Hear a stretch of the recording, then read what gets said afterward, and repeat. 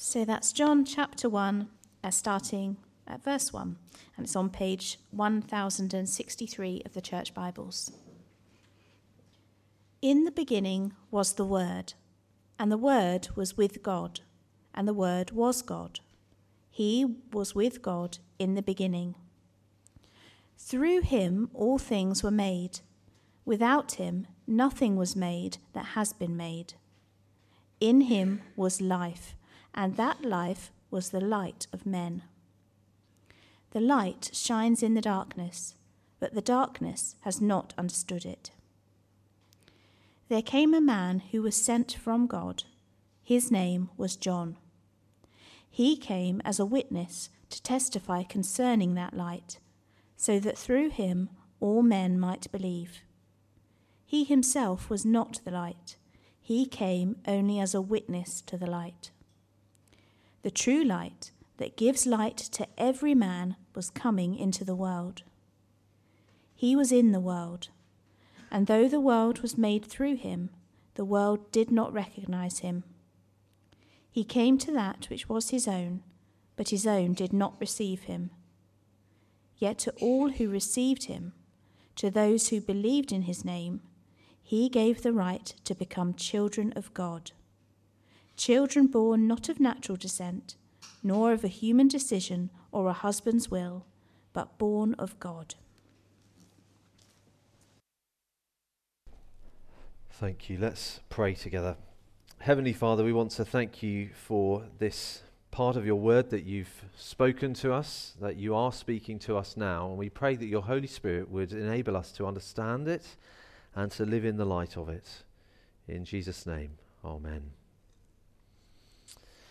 Well, we've had our decorations up at home for a few weeks now, and that naturally means that the boxes all the decorations live in are also still in the lounge. We probably need to sort that out. But we've got 4 boxes. I think it's 4, is it? 4, maybe 5 massive boxes full of stuff, plus the box that the tree comes in.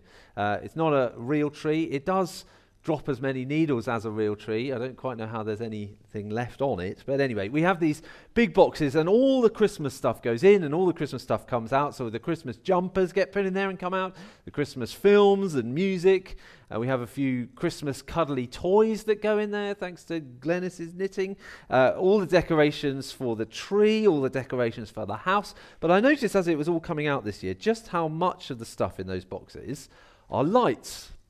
Whether that's the string of lights for the tree, or the lights that we put on our bookcases in the front room, whether the little lights that go outside near our door, various candle holders. There's a little bowl we've got. When a light goes in it shines out the windows on the street on the thing. We've got a little silver thing. You put a tea light in it and it makes it spin round. We've got a little star lamp in our window. On your way here, you would have seen lots of lights, wouldn't you, on the high streets, which our very own Carl switched on. There's so many different lights at Christmas, and that is absolutely right. As we're looking at this passage, I particularly want us to see something about how Christmas is about light. It's only fitting that those decorations would be like that. We also have a box of stuff for Easter. I don't think there's any lights in that, because that's not what we're thinking about. But here at Christmas, that is what we are thinking about.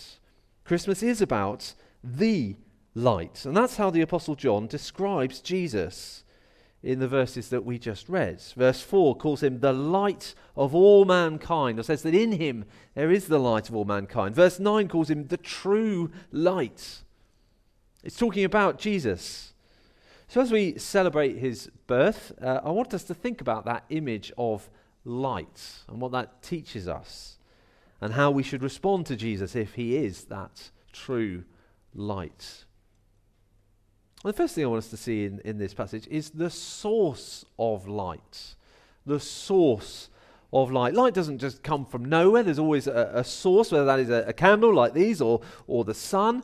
But Jesus is the source of all light. And we see that in the opening verses of John's Gospel. Verse 1 introduces us to Jesus as the Word. Thought a bit about this on Friday night if you're at the Christmas meal. We're told this Word was God, is God. Verse 3, through him all things were made. And then we get to verse 4. In him was life, and that life was the light of all mankind. In him is light. Jesus is the source of light. But what does that actually mean? It's a very nice sounding thing to say, but what does that actually mean? Well, in the Bible, light is used to describe various things, but really it's everything good, as opposed to the darkness of evil. God is entirely goodness and light. We thought about this a few weeks ago when Steve Morris preached on God as the Father of light, absolutely pure, entirely light with no darkness at all. So when we think of Jesus being the source of light, in no small part we should think of that as the source of all goodness, as opposed to the darkness of evil. Light in the Bible is also about joy. You think of someone who is sad, you think of them in the gloom and in the darkness. But instead, with the coming of Jesus, we have light. So when we see him as the source of light, he's the source of all joy. A very common way the Bible speaks about light is about truth. If you say to somebody, I'm completely in the dark, you mean, I don't know. I'm in the dark. But if you say that somebody has seen the light, well, now they know the truth. That's a very biblical way of thinking about light. So again, when we say that Jesus is the source of all light, that in him was life, and that life was the light of mankind, this is about truth, the way it really, really is.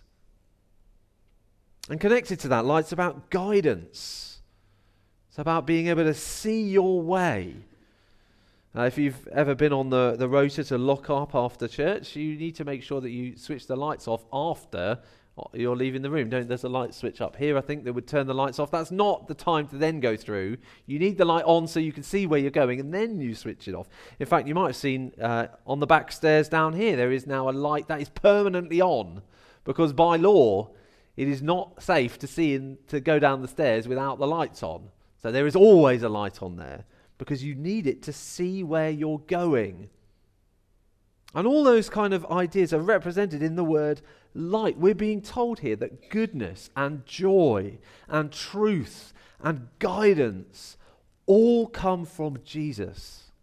In him was life, and that life was the light of all mankind. Everybody wants light. Everybody wants those things. They want light in their life. But do we think of going to Jesus for those things? He is the source of all light, the source of everything. We're told here, aren't we, in verse 3, through him all things were made. Without him nothing was made that has been made. Because in him was life. You compare that to the way many people see the world. Instead there we see that what we start off with is nothing, and then somehow nothing explodes, and we have millions of years of bits of dust and rock, and eventually some slime, and out of the slime eventually comes life, and millions of years after that, life that we might actually call sort of a personality sort of life. The Bible completely reverses that. It begins with a God in whom there is life, in himself, and out of that comes everything. He creates a world of which he is its source. His personal name given in the Bible, I am, because he just is. Self-sustaining, pre-existent, relying on nothing. I said before, every light has a source. Well, he is the source of everything good. The very first words recorded in the Bible as spoken by God, let there be light, and there was. How is it possible that there was light a few days before he creates the sun? Because he is the source. He is the source of all light and goodness and joy and truth and guidance. That is who the Lord Jesus is. But as John goes on, as he's writing this, he isn't just trying to tell us about God as he is in himself. He is telling the story of the God who arrived on earth in the person of the Lord Jesus.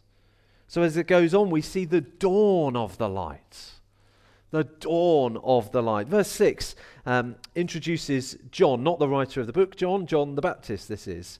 And he's saying, here's a person you might think, oh, is this the light? He's a person with a lot of truth. He's a person guiding us on the way. Is this the light? No, verse 7 and 8.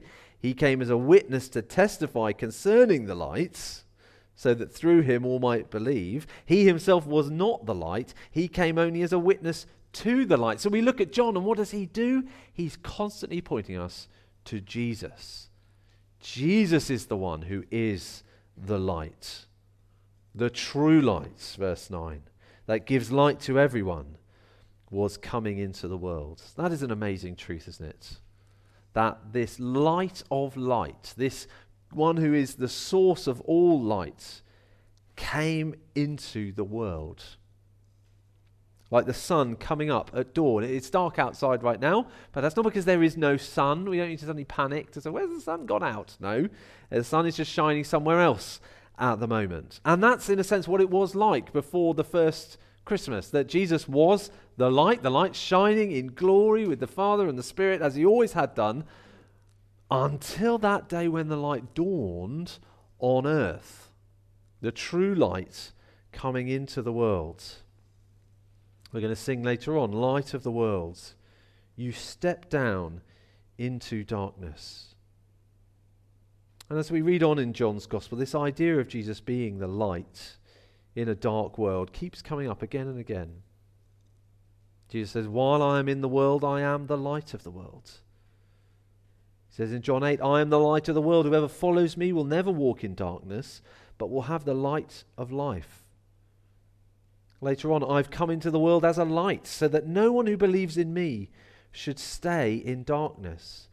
This is who Jesus is. He comes into the world, and it is like the dawn of light coming to break the darkness, the dawn of goodness in a world that's so full of evil, the dawn of joy in a place so full of gloom and sorrow, the dawn of truth in a place so full of ignorance and of guidance. This is a confusing world, isn't it? A world full of blindness and darkness, and yet Jesus comes to bring light. It is an absolutely glorious, wonderful thing that he's come into the world. I said earlier we've got a star lamp in our front window. It's a lamp that my aunt and uncle bought us years and years ago. It's in the shape of a star, and it's got star-shaped little holes in it where the light sort of pours out, so it kind of looks like a star with stars in it. Lib went to switch it on yesterday and switched the switch and blink, dead. We were a little bit worried the electrics had gone. I think he had slightly wet hands at the time, thinking, oh dear, but you didn't die, so it probably wasn't that. So we were trying to think what it was. It was just the bulb had blown, so we were okay. And just a few minutes later, we were back up and running. But as John's writing this, he wants us to know nothing like that will happen with Jesus, because he is the everlasting light. He is a light that will never go out. So it says in O little town of Bethlehem, isn't it? In thy dark streets shineth the everlasting light. And that's what it says in this passage as well, at verse 5. The light shines in the darkness, and the darkness has not overcome it. It's interesting, some versions of that might say has not understood it, but it's the same kind of idea of grasping it. We use the word grasp, don't we, to go, I haven't grasped it, I don't understand it. But grasping is also about grabbing and taking away. And I think it's both those things, that the world hasn't understood it, but it also hasn't overcome it.